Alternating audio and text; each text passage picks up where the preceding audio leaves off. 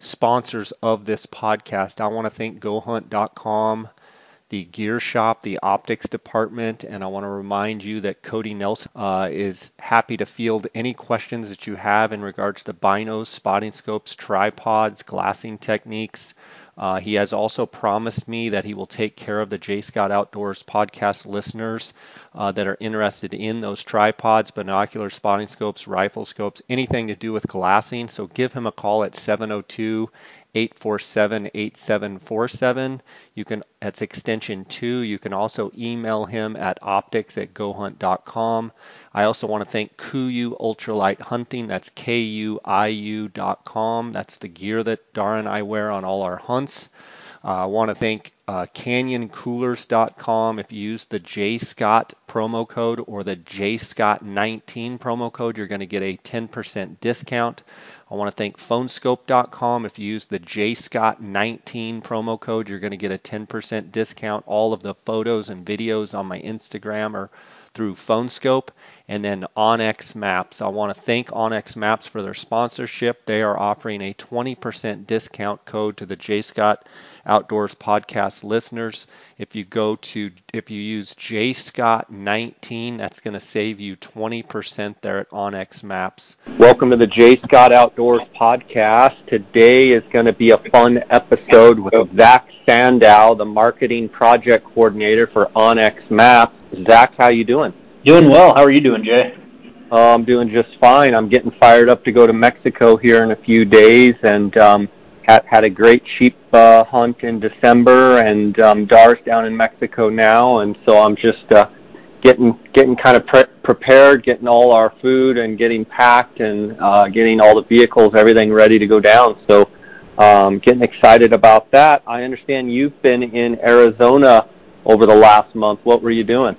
Yeah. So I actually, for the first time, I decided to take advantage of your guys' December archery season. So I went down there for the opener, and I was out there for a week with a couple guys from Montana and one gentleman from Canada, and it was great. It was an awesome time. You know, Montana, our seasons kind of wrap up at the end of November, and so the ability to extend my hunting season, especially right before that Christmas time, was great. And it was That's awesome. new ground. You know, we just found some public ground and went out there. All four of us had tags, and we had to learn the country early, but ended up seeing plenty of deer, had opportunities, was not able to get it done, but got very close, and it's definitely something that will be on the list every year going forward.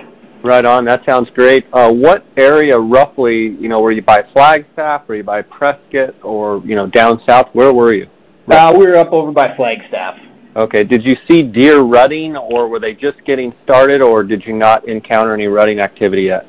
Towards the end of the trip. So early we were just seeing does and then lone bucks, so a couple grouped up, but then the last, I want to say probably 3 or 4 days, we finally found a buck with a doe, and then kind of the last 2 days of the hunt we were able to find a couple that had some does.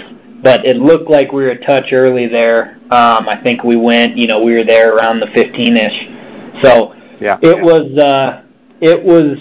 It wasn't going until right as we had to leave, unfortunately, but we did get to see a little rutting activity.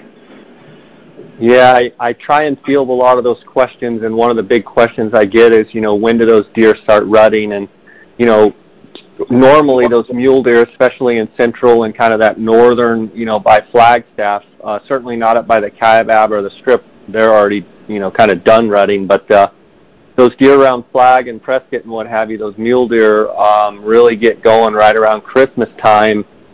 So looking forward, next year or the years after, would you still go that early time frame, or would you try and go after Christmas, like between Christmas and New Year's? I think I'd probably try to go after Christmas, but it is tough when, my season wraps up. It's tough to not want to go out for that opener just because there's kind of that lull a couple of weeks, but I definitely think if we could have backed it up a little bit, we would have hit the rut much better, and we would have just seen more deer movement at that point. Yeah, for sure. As far as country that you were hunting, were you able to find some broken country that you could glass, or did you, stick in the thick stuff in the pines? And what was your method of, kind of your strategy of hunting, coming to ground for your first time and trying to figure it out? Yeah. So, I mean, when we first got down there, we just split up in groups of 2, and we were just trying to cover country. And so we would get up high and try to glass the open areas. And the one thing that was kind of tough is there was a ton of traffic out there. I mean, we were seeing, I think we counted 18 rigs on opening day. And so really what we were doing is we were just trying to find areas that were getting looked past. And we actually had a ton of success doing that. It was kind of funny. I mean, there was one spot we were only a couple hundred yards off the road, but there was a nice creek drainage and there was some water in the bottom, and we were actually able to find 20 does down there. And as I see cars driving by, we're sitting there glassing. So really early we were just trying to cover country and just get a lay of the land. And then we kind of figured out where the deer densities were and where these pockets that we could kind of glass. And it was mixed. You know, we went up high a little bit, and we had some success up there, but really we were down in the flats, and we were just getting up on a point and glassing. We'd sit, get super comfortable, tripod, 15-power binos, and we'd glass for hours and just kind of cover, and then we'd move and go find a different area and just keep glassing. And that seemed to be, that's how we were seeing the most deer for sure. And then once we kind of got an idea of where these deer were, we could be a little bit more patient and meticulous on, when we'd try to stalk in. And so we'd find them, try to get them bedded up, and then we would plan our approach from there. Coming down, was this your first time in Arizona, or had you had other trips, hunting trips down here? No, this was my first time in Arizona, so it was definitely, we had one of the guys in the group, Stephen Drake, he had been down 2 other times, but this was first time for 3 of us down there. And so, we had asked a couple folks and got some pointers on where to look, and then also just, the strategy on how to do it. And then really we were just learning as we went. Were you able to, obviously, you're a marketing project coordinator for onX, were you able to use onX to, help benefit your hunt? Yeah, absolutely. I mean, we were, first coming to a new area, I bet I spent 2 to 3 weeks just sitting there with the web map open, and I was just scouting from the computer, just checking areas out, finding water. I was really looking for these main roads that, for one, we had to find a camp spot, and we wanted to be mobile. 2 of the gentlemen drove down from Montana, and then I rented a rig, and so we just had a mobile camp, and we'd just go wherever we ended up, and we ended up finding a pretty good camp spot. And so then we were just kind of scouting it out and trying to find spots, and we'd go check them out the first couple days, and then we'd cross them off and figure out that those ones weren't worth our time, and a couple of them ended up panning out. And so really for us, we were using the topography to kind of get a lay of the land, but also try to find these areas away from the roads that we think, are getting overlooked. Deer might be, we were looking for water, but then on top of that, we're hunting in a group of 4, so if we're sitting there and, we needed to have a meetup location, we'd just share a waypoint. And luckily, we were kind of in and out of cell service, so we were able to share some waypoints to meet up for lunch, or if we wanted to hunt, there were a couple days we hunted in a group of 4. The one thing with it is where we were hunting, it's national forest, and so we had a ton of public land to cover, so we didn't have to worry about boundaries as much.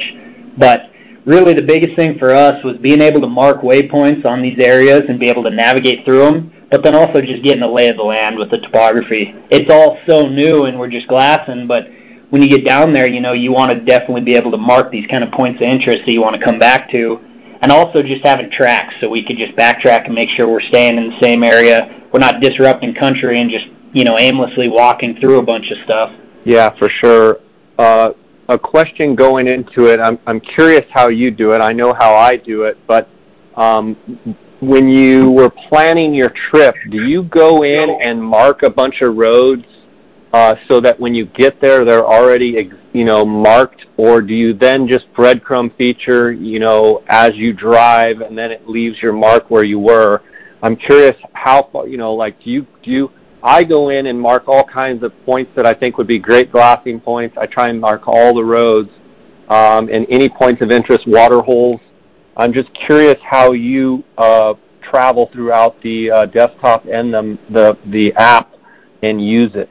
Yeah, absolutely. So Steve had driven through this area and kind of checked it out in previous years. So he had the main roads that he actually had the tracker on, and he was leaving that breadcrumb. And he had a couple spots that he had checked out, and we had those as places to look at. And so what he actually did is when you go to WebMap on our website, you just go to the My Content and you just click export. And he exported all that data and all those tracks and waypoints, sent the file over to us, and then we just opened WebMap and imported them in. And so that gave us a good starting point. And then when we went down there to find our first camp spot, they beat us. One guy, Connor, flew in from Las Vegas, and then when I flew in, we had to meet up, and so they just shared the waypoint with us. But we were then marking a ton of waypoints, and what's cool is when you mark them, on WebMap and all the stuff we imported, it syncs directly to our phone. So we were able to just pull it up right on our phone and navigate to these areas. And so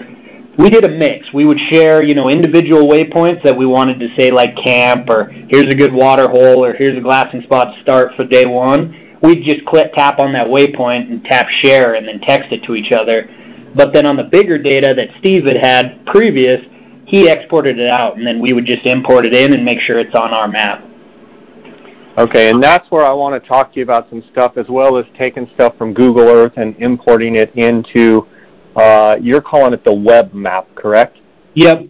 So it's just, okay. We have our Hunt app, and then we have just the web map. And so really it's the same thing. It's, you can see all your data. One's on a computer, and then the other one's on your smartphone. Okay, one of the things that I have not done, I have imported from Google Earth into the web map, and then it has then transferred onto the app on my phone, which is phenomenal. Down in Mexico, they don't really have topo maps like we have up here because, obviously they don't have the capabilities that our government agencies do here.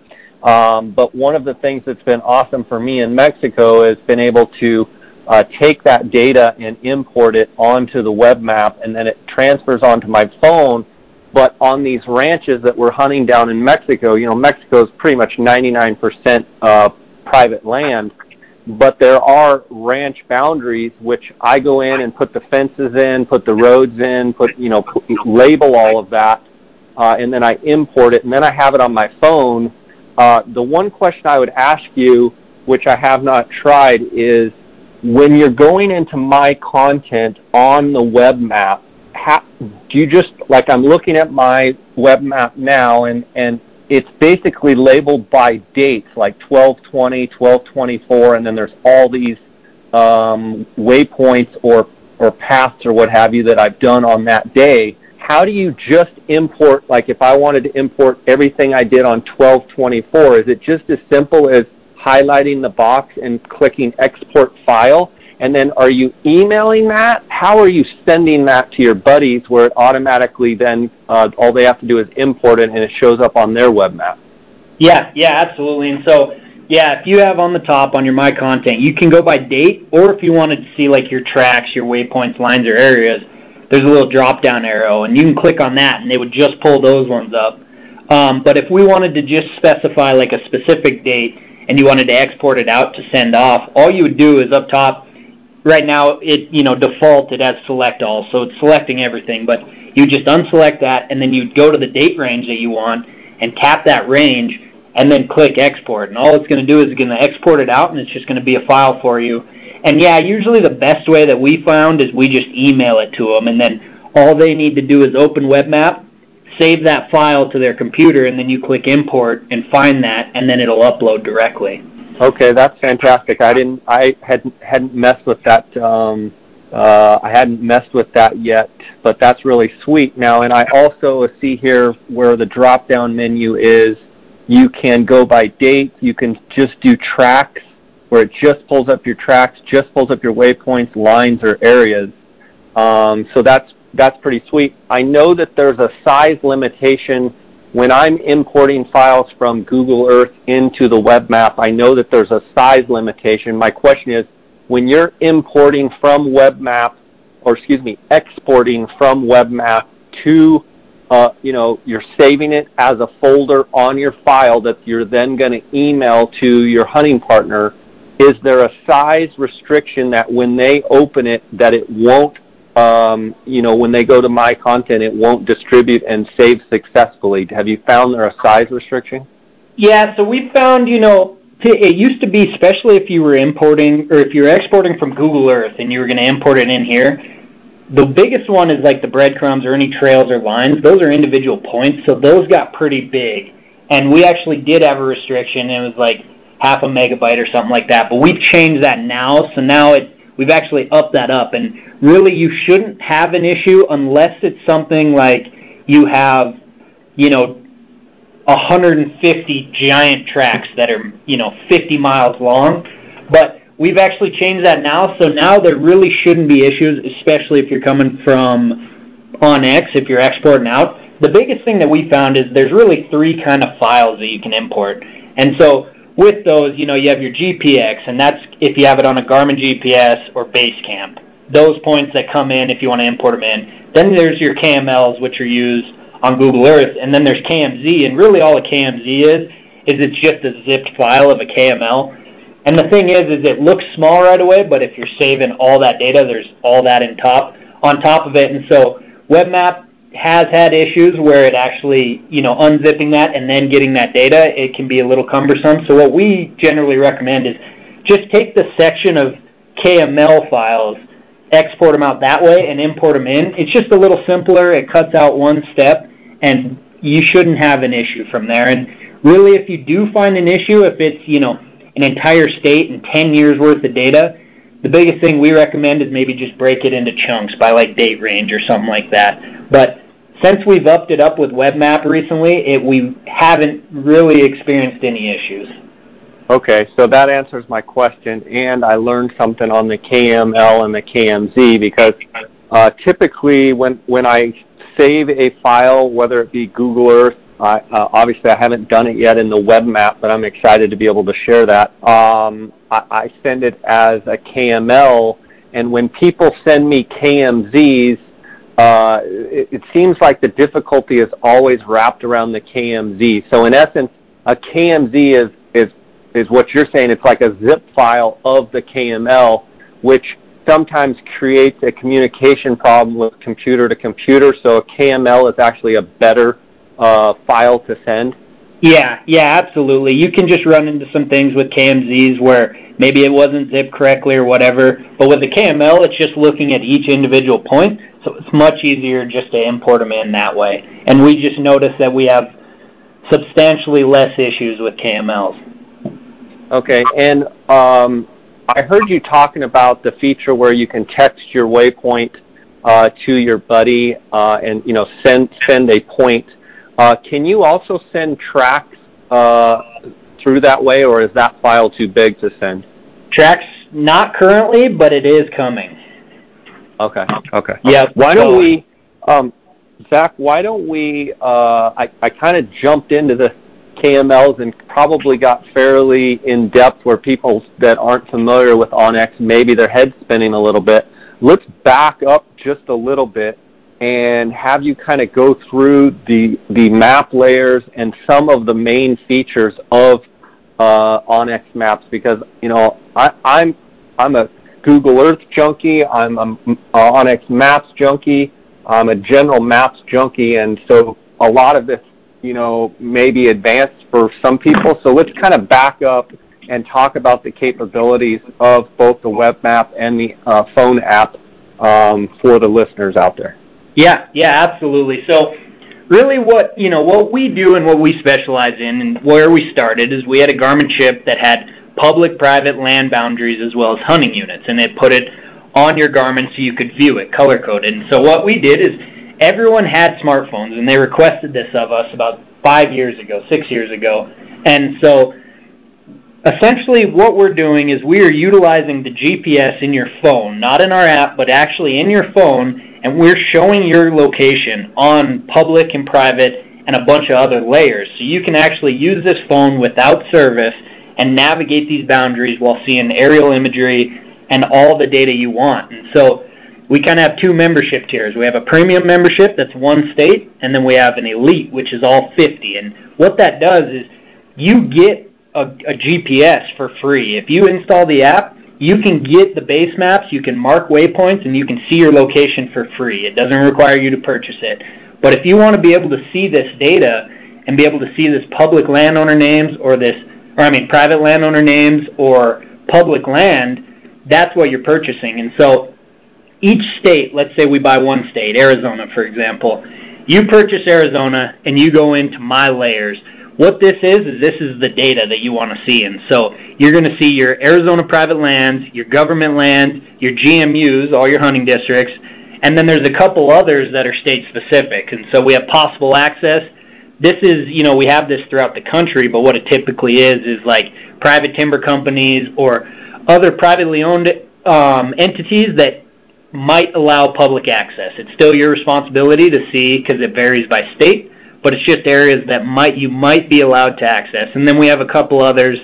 Arizona, for example, we have Arizona game distributions and some recreational sites. And then on top of that, we also have some a la carte layers. And so with these, there's a bunch of different ones, but this is your roads and trails. We have like the NWTF Turkey layer, which will give you a heat map, and all these different hunt-specific layers that you can add and choose to turn them on, and you'll be able to see all the data. And if you don't want to use it anymore, all you do is tap that layer and shut it off. And so you can really customize your map to see the actual data you're looking for. Whether it's you're talking about Mexico, that for example, we're not in Mexico, but if you had a ranch that you're only hunting private land, the boundaries, you probably don't need that public land layer. So you can turn that off so your map's cleaner and you just see the boundaries that you want with the landowner names. For me, for example, when I was in Arizona, I didn't really have to worry about private land because it was just big national forest, so I didn't even have it active. I just had the public lands layer, and I was just able to see that I was on national forest. And what's cool is you can go in and change all your different, like GMUs, for example. You can turn on, like in Montana, we have different units for each species. So if you tap the layer settings, you can turn them on and see your elk districts or your deer or moose, sheep, and goat. And so you can really customize it for whatever you're doing that day. And so really, the biggest thing is that's what you were purchasing. You were purchasing the ability to see this data on the map. And then on top of that, with our free stuff, this kind of gets into our functions. And with our functions, we kind of have some main ones that really are bread and butter, and they're where you're getting your value. And one huge misconception is people think you need service to use the app when you're in the field. But actually, all our smartphones have a GPS that's not, it has nothing to do with our app. It's in all the smartphones. And so if you go to off-grid, you can actually save the map, and you can save in 3 different levels, a 5x5 mile, 10x10, or 50x50. And essentially what it's doing is saving a screenshot on your phone. And what this does is it allows you to pull it up when you're out of service. You can view all your layers and actually see the blue dot where your current location is. You can mark waypoints. You can have the little breadcrumb tracker so you can keep track of everything. And it will all save to your phone, and then as soon as you hit service or Wi-Fi, it'll sync up to your account to save it. And so that's a pretty cool feature that a lot of folks, don't always understand, that it's not something that you have to, you can only use with service. It's, in a lot of places you're kind of going in and out.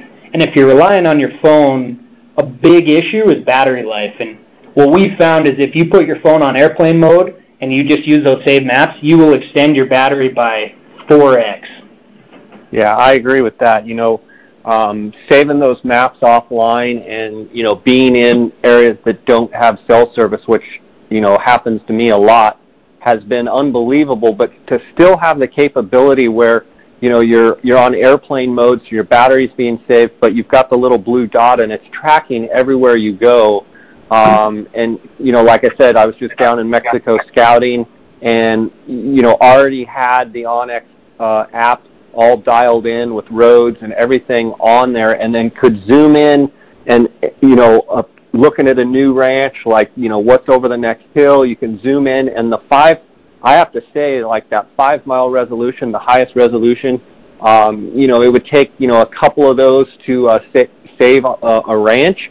But, you can zoom in, the quality, the clarity of your zoom in on that high resolution is amazing. And to be able to have that blue dot tracking you wherever you're at, that doesn't necessarily mean for the listeners that you're leaving your tracker or your breadcrumb, which you can, where it tracks everything you do, but it's so nice to be able to pull it up. You're hiking around, you're like, where the heck am I? Just in relation to that water tank and that glassing point, and you just pull up and whoop, there's your blue dot, and you know exactly where you're at. It's really nice. The phone app, onX phone app has, I don't even carry a GPS anymore. It's basically replaced.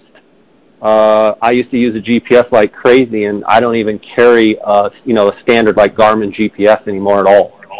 Yeah. I actually I started with the chip before I started working here, and then I used it for a couple years, but I haven't touched a GPS for about 3 years now. Yeah, and for me, it's one of those things that a GPS is awesome, but it's just another thing to carry. And if you have it on your phone, which you're already going to take, everybody's carrying their phone to, phone scope stuff, take pictures, take video, and then, of course, to be able to use their phone, check emails, what have you. It just seems like such an incredible tool, and I've really enjoyed using it. It's just awesome. Talking about these map layers, one thing I like is it shows like BLM, it shows state land, it even shows, like I was sheep hunting, and it shows like the Cofa National Wildlife Refuge, it shows the New Water Mountains wilderness area, shows you where the boundaries are, and I like I'm not sure what you call it, but it's like the transparency. You can actually make that layer more transparent or less transparent, meaning like I'm looking at my web map now, and it comes up as New Water Mountains Wilderness, and it's in yellow, and the Cofa National Wildlife Refuge is in kind of a green color, and I like how you can, almost see through it. It's translucent, so it's there, but you have full capability of the aerial. Yeah, absolutely, and it's really up to you if it's, especially if you're trying to look at aerial imagery, being able to turn that transparency down so you can see, like for turkeys, for example, if you're looking for some timber and stuff, being able to see that, it's really nice. And, that's our biggest thing is we just want to make it customizable for how every hunter's going to use it. And so you can change it to the way of your liking. Yeah, and or you can have the hybrid where it has the topo and the aerial. So the topo is basically overlaid over the aerial. Take turkey hunting, for instance. If you've got birds, roosted on a contour line, which they often do, and, you're on your aerial and you see the timber, but you can't tell the slope. Literally you can turn it on and go, okay, there's the contour and there's the timber. Those birds are roosted right there. So it's been an eye-opener for me using this app. I also want to remind the listeners, onX has been supporting my podcast now for a couple of months as a sponsor. And if you use the JScott19 promo code, you're going to get a 20% discount there at onxmaps.com. Zach, talk about the premium membership versus the elite membership. And, obviously I'm in multiple states with the Ot6 Ranch in Colorado and hunting in Utah and New Mexico and, some of the different states, Arizona, that I hunt in. Would you say that most people are, kind of using that premium, just the one state, or are most people going with the elite because they're traveling around hunting different places? I would say, the majority would be premium. It'd be a single state, but there are a ton of folks who are getting it, even if they're, they want to hunt it. Maybe they haven't yet, but they're building points, or they're planning on hunting another state, or they want to hunt another state. We find that folks, prefer to buy it. You get all 50 for $99 a year, and that allows you, maybe you're traveling to scout it and you want to get a lay of the land now and you're planning for a couple years from now.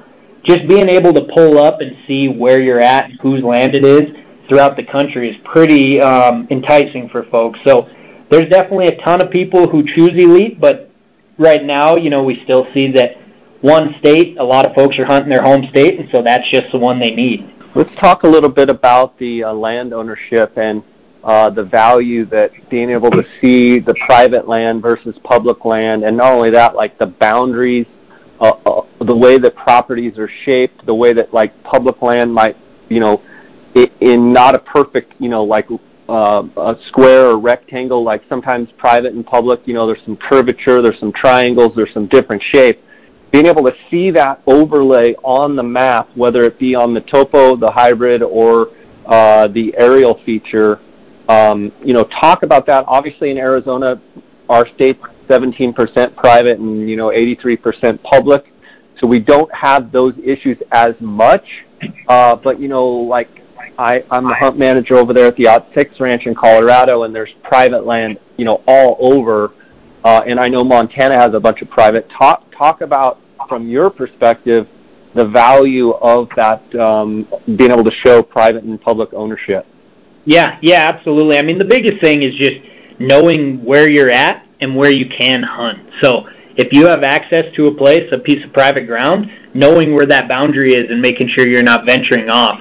Or if you're on public ground, there's fences that don't always align with boundaries. They, sometimes they might go down a ridge instead of going through the middle of the drainage. And so it really just helps you. It allows you to see exactly where you're at and be confident when you're hunting and not worrying that you're trespassing or you're venturing off your ranch or anything like that. And so for me, in Montana, antelope hunting, for example, eastern Montana is a big checkerboard. It's, it's a ton of just public, private, and those antelope might be on, there might not be a fence. A lot of times there's not, but I'm able just to look down and see that this is a set, it might be as small as a section. It might be a mile by a mile, and I'm able to go out there and see exactly where I'm at with that blue dot and be able to hunt it confidently and navigate those boundaries. And sometimes, like you were saying, it's not a perfect square, and it kind of, the shapes can be kind of off, and you have to navigate around boundaries to stay on the public ground. And so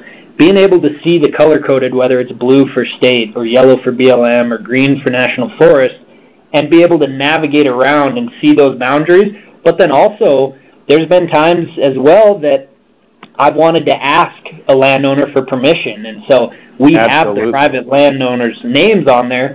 And if you're on the app, you just tap on it. If you're on WebMap, you click on it, and it'll pull up their address, their name, it'll tell you the size, the acreage of it, and then the tax county, state or city and state. And so it allows you to have a little bit more information instead of just walking up there not knowing their name and saying, hello, sir, I would like to hunt your place. This gives you a little information so you can at least be informed before you go approach them about accessing their property. Yeah, and I mean, I've even seen it work where you have their name, you have the address, you can do a little Googling, you could do a little, search on Facebook sometimes, and boom, all of a sudden you've got the person's phone number, you've got their contact on Facebook. I mean, you can reach out and say, hey, my name's Jay, I'm from Arizona, I'm up here, duck hunting, and I noticed you got some ducks on your property. I just wanted to reach out and see if you wanted, would you accept an access fee or something for me to come shoot some ducks, or, you got some turkeys, or, you might find that the landowner says, yeah, of course, come by my office or come by the house. I'd like to meet you. And, I mean, it can't hurt to ask politely. And it's an unbelievable way to have the information right there of the owner, and potentially gain access to ground that, whether you're on a piece of private and you want to know the private next door, or you're on public and want to know private. So one question I would have that I've gotten, a few people have asked me, is obviously with land ownership changing hands so often, it's almost impossible to keep that data, by the day correct because of things selling and what have you. But how often does ownership get reflected and changed? Do you guys have to go in and do it manually? Is it off of the assessor's data? And then sometimes the assessor's data is sometimes behind. How do you navigate and work through that as a company? Yeah. So we actually have 20 GIS employees where that's their sole focus, is making sure this map is as accurate as possible. And you're correct. I mean, it changes frequently. Public land will stay, but private land, we get that from the counties. And the thing that's tough, you're correct. I mean, it's not always updated, and that's the thing that's great with our customers, is you can actually we appreciate it if something's off and you send it in and tell us, because we'll look into it. If it's wrong on our end, we're going to make sure we fix it. But if it's, the counties aren't updated, then we can go to the county and say, hey, we need this data more accurate if we're going to have it in here. And so we typically try to update every single state at least once a year, and sometimes there's multiple updates. And these guys, the one thing that's tough is we're compiling this data from many different sources, and it's all out there. Anyone can get it, but the thing that's tough is the boundaries don't always align. So you'll have a public and private boundary that'll lay over top of each other, and there won't be an actual fence line or a boundary line. And so what we do is we take that error out, and we go in and we try to make sure they're accurate and work with all the sources to find where the actual boundary is and which one's most up-to-date and accurate. And so we're typically updating every year, working with the counties, but then also on top of that is we have, every single one of our customers is essentially an employee for us, because we get a ton of feedback on, hey, this county's outdated, or I purchased this a year ago and it hasn't been updated yet, and then we're able to go back and look into it. And we actually have 2 guys in customer service who are working just on map errors and going through, and when they come in, we'll go through, try to figure them out, make sure they're not an issue on our end, and then we'll go work with the county to try to get them updated. So in other words, I'm sure you have situations where you have, several people that call in and go, you haven't changed it yet, you guys, and I'm sure you catch some flack, but we're talking about 50 states here and ownership, issues all over the country. But what you do say is you do have people that are nonstop working on that. So if you notice that there's something that needs to be updated, a simple email or a phone call to customer service, and then just kind of staying on top of it. But wouldn't you agree that, as a landowner or even just a public citizen, you have to give a little bit of leeway in that this company's dealing with 50 states out there, and it's a lot of data to go through for even 20 GIS employees or even 2 customer service people that's all they do. Yeah, absolutely. And I don't want to give us too much slack. We definitely are working to keep it as accurate as possible, but the biggest thing that we see is someone will buy something, they'll buy a property, and it doesn't reflect it within a month or something like that, and that's just because we haven't had an update cycle at that point. And, so we're really dependent on the counties, especially for the private data. We can't do anything until they have it digitized. So they have to get it first, and then we're able to get it from them and then cross-reference and make sure it's accurate. But we understand, we want it, I don't want any boundaries or private landowners' names that I'm using. I don't want them incorrect either. So we hold ourselves to a pretty high standard, and we honestly appreciate when folks send those in and let us know, because it just helps us make our product better. You mentioned updates, and how does one update their phone app? How does one update the web map? Does it do it automatically if you're on Wi-Fi? Talk about updating, because I know with the old chip system and what have you, you had to update chips. How does it work now? Yeah, so if you have a chip product, you still update it yearly. And so what we do is we offer you the membership, and the membership is your way to update the chip. You actually just log into WebMap, and then if you have a current membership, you plug your chip in. Down at the bottom, there's a chip updater, and it'll run it and update that. But on the app, as long as you're connected to Wi-Fi or service, it's going to constantly update. So if we push an update for private parcels for a specific county, as soon as you hit service, it's going to reflect that. And so that's the beauty with the app. The only thing you have to be careful of is if you have a saved map from before that update, it won't reflect that. So you'll have to go back and resave that map, and that's because it's essentially saving a screenshot. But otherwise, let's say for Arizona, for example, I saved my maps 2 days before I went. And so I made sure I had everything saved. I had all the different zoom levels that I wanted saved. And as soon as I hit service or Wi-Fi, it was completely updated, and then I just saved it on there, and I was good to go. I want to bounce back to something we were talking about before, where we were talking about sharing data with your buddy and having, let's say that you and I go deer hunting on that deer hunt you just got off of, and I'm covering country for 3 days, and I'm hitting all these spots, and you're covering country, and we both want to say, hey, I want all your data, and and you want all my data. Tell me again how cool that is, but tell me how you physically do that. Yeah, yep. So if you're doing, and the one thing I do want to preface is right now sharing a waypoint from app to app, you just tap on the waypoint and click share. So it's a single waypoint at a time, but we are changing that. I want to be able to share more data from my phone, and we've had a lot of requests. So that's coming, but the best way is, let's say, we have access to the computer. The best way would be go in, export it out of your web map. It'll export out as a KML. I'll take that file and I will send it to you, and then you just pull up your web map, click import, select that file on your computer, and it'll pull up all my tracks, all my areas, shapes, and waypoints.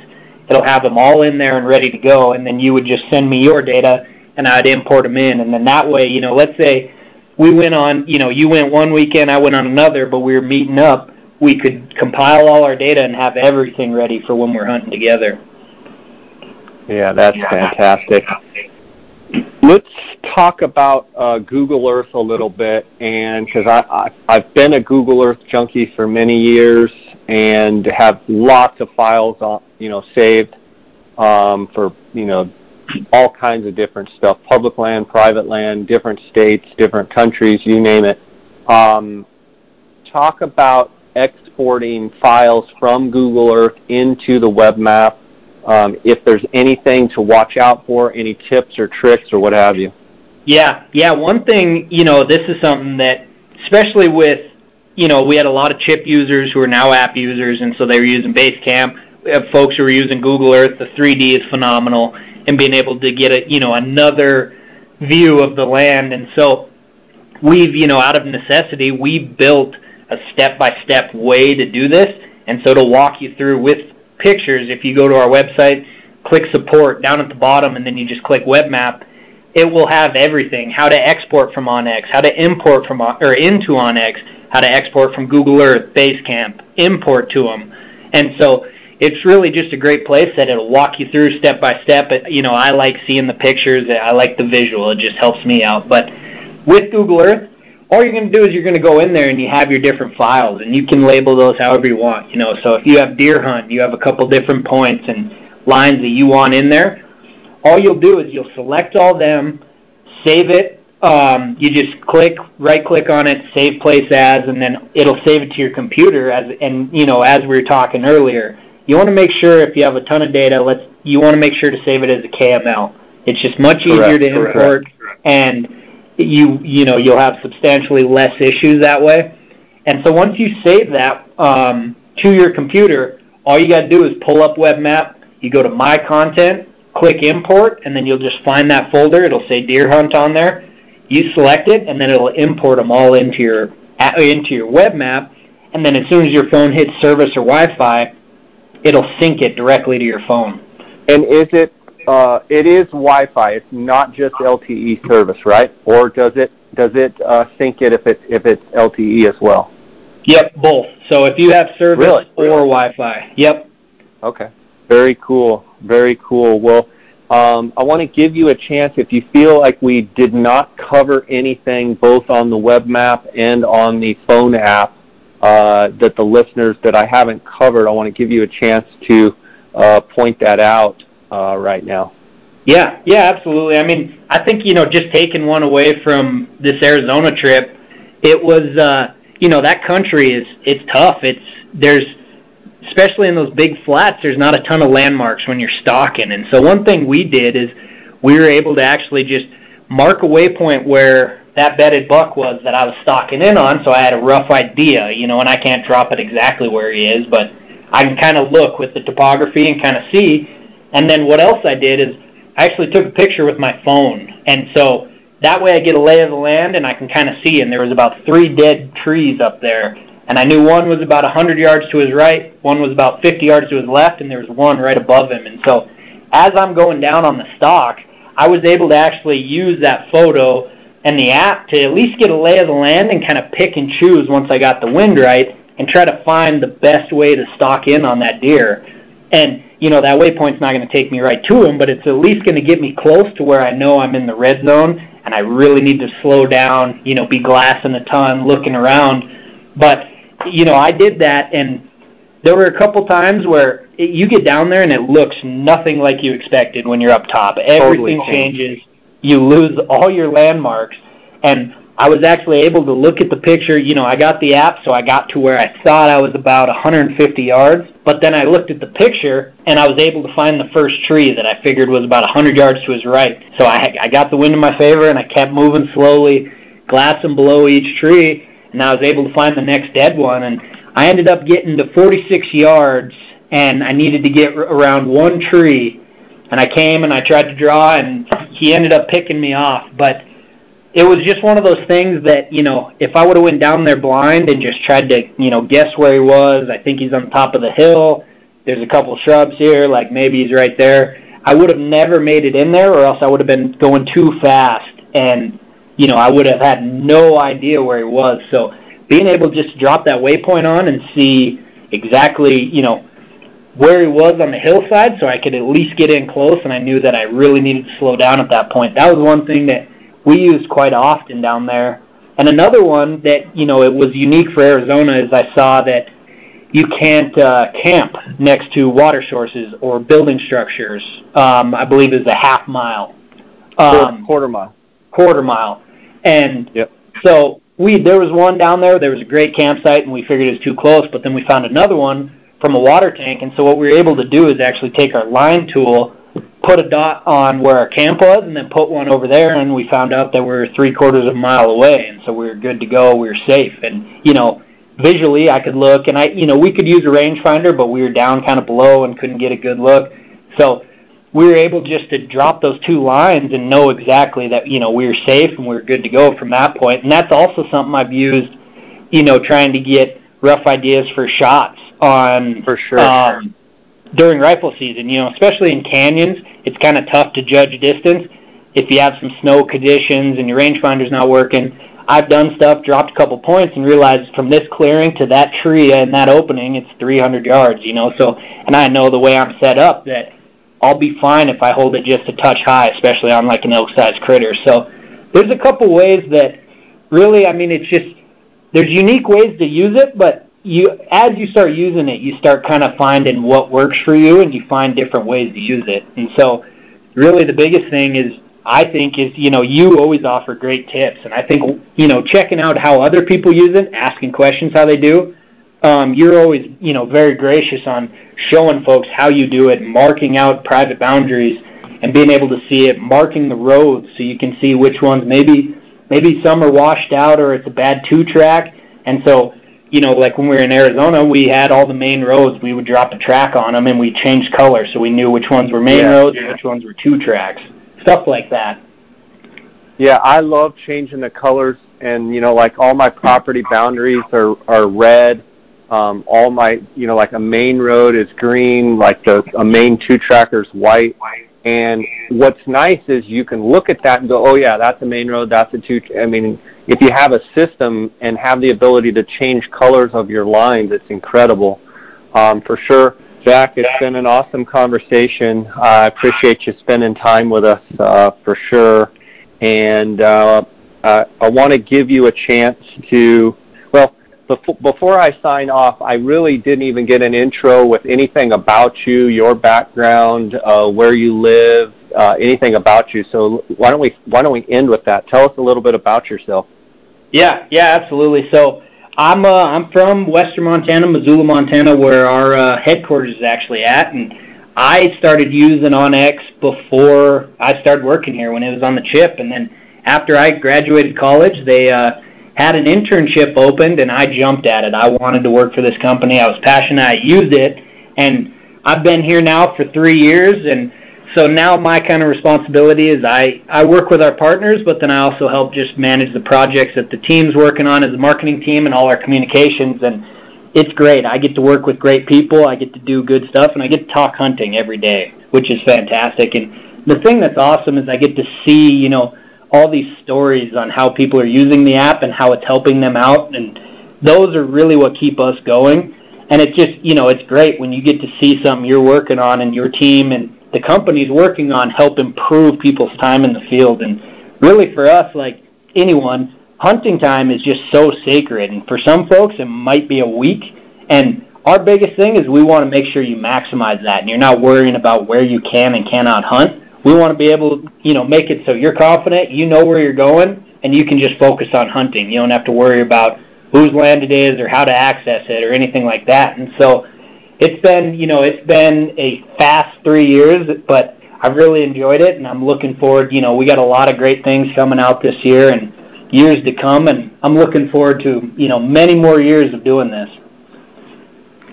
Well, that's awesome, Zach. I appreciate you spending time with us today. I want to remind the listeners to use the JScott19 promo code. You're going to get a 20% discount there at onxmaps.com. Zach, sorry you couldn't connect on a deer here in Arizona, but I'm glad you kind of wet your whistle and got to get down and see all of the public ground that we do have and the opportunities that we do have here. And, one of the cool things, if you ever come back in January, is, obviously January 1st would be the start of the new year. And so your tag, you'd have to buy a new tag, but then you could actually hunt that tag on our August over-the-counter season. So don't forget that as well.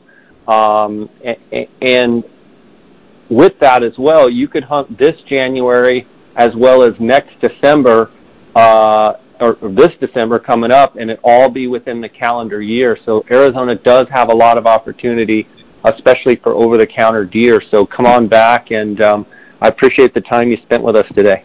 Yeah, absolutely. Thanks for having me on. And yeah, I'm definitely, Arizona's going to be on my to-do list each year. I mean, anytime you can extend your archery opportunity, I'm all for it. And it was a great time. And I mean, I had plenty of chances. It's just, bow hunting can be tough, especially in a new terrain. And I'm already looking forward to my next trip down. All right, buddy. Well, sounds good. Thanks for sharing with us. God bless you, okay? Yeah, thank you. Have a good one.